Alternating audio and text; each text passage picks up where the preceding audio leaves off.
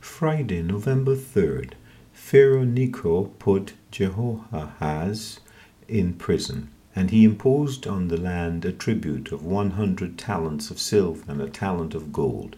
Then Pharaoh Necho made Eliakim, the son of Josiah, king in place of his father Josiah, and changed his name to Jehoiakim. Jehoiakim gave the silver and gold to Pharaoh, but he taxed the land to give money according to the command of Pharaoh. He exacted the silver and gold from the people of the land, from every one according to his assessment, to give it to Pharaoh Necho. 2 Kings 23:33-35. Lessons on Jehoahaz 3. Losing our wealth to this world. These events are a direct consequence of Josiah's meddling in the affairs of this world when he wanted to oppose the king of Egypt. Because he did so, God's people became involved in the things of the world. After Pharaoh had determined who was to rule, he imposed a fine of 100 talents of silver and 1 talent of gold on the country. Not only had the people lost their autonomy to govern themselves, but what little wealth they had left was taken away from them.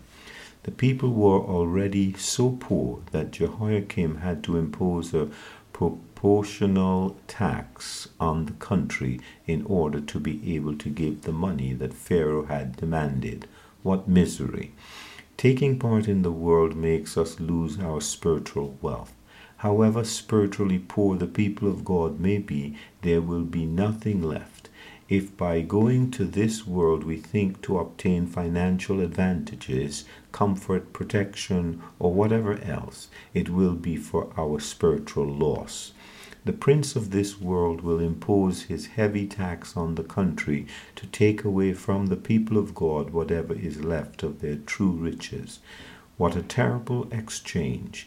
It is to trade in the things from above for those of the earth. We always lose spiritually when we occupy ourselves with the present age instead of the person of the Lord Jesus. May we do the opposite, and not only actively put what we have at the service of the Lord, but, like the Macedonians, give ourselves first to the Lord. 2 Corinthians 8:5, Alexandra Leclerc.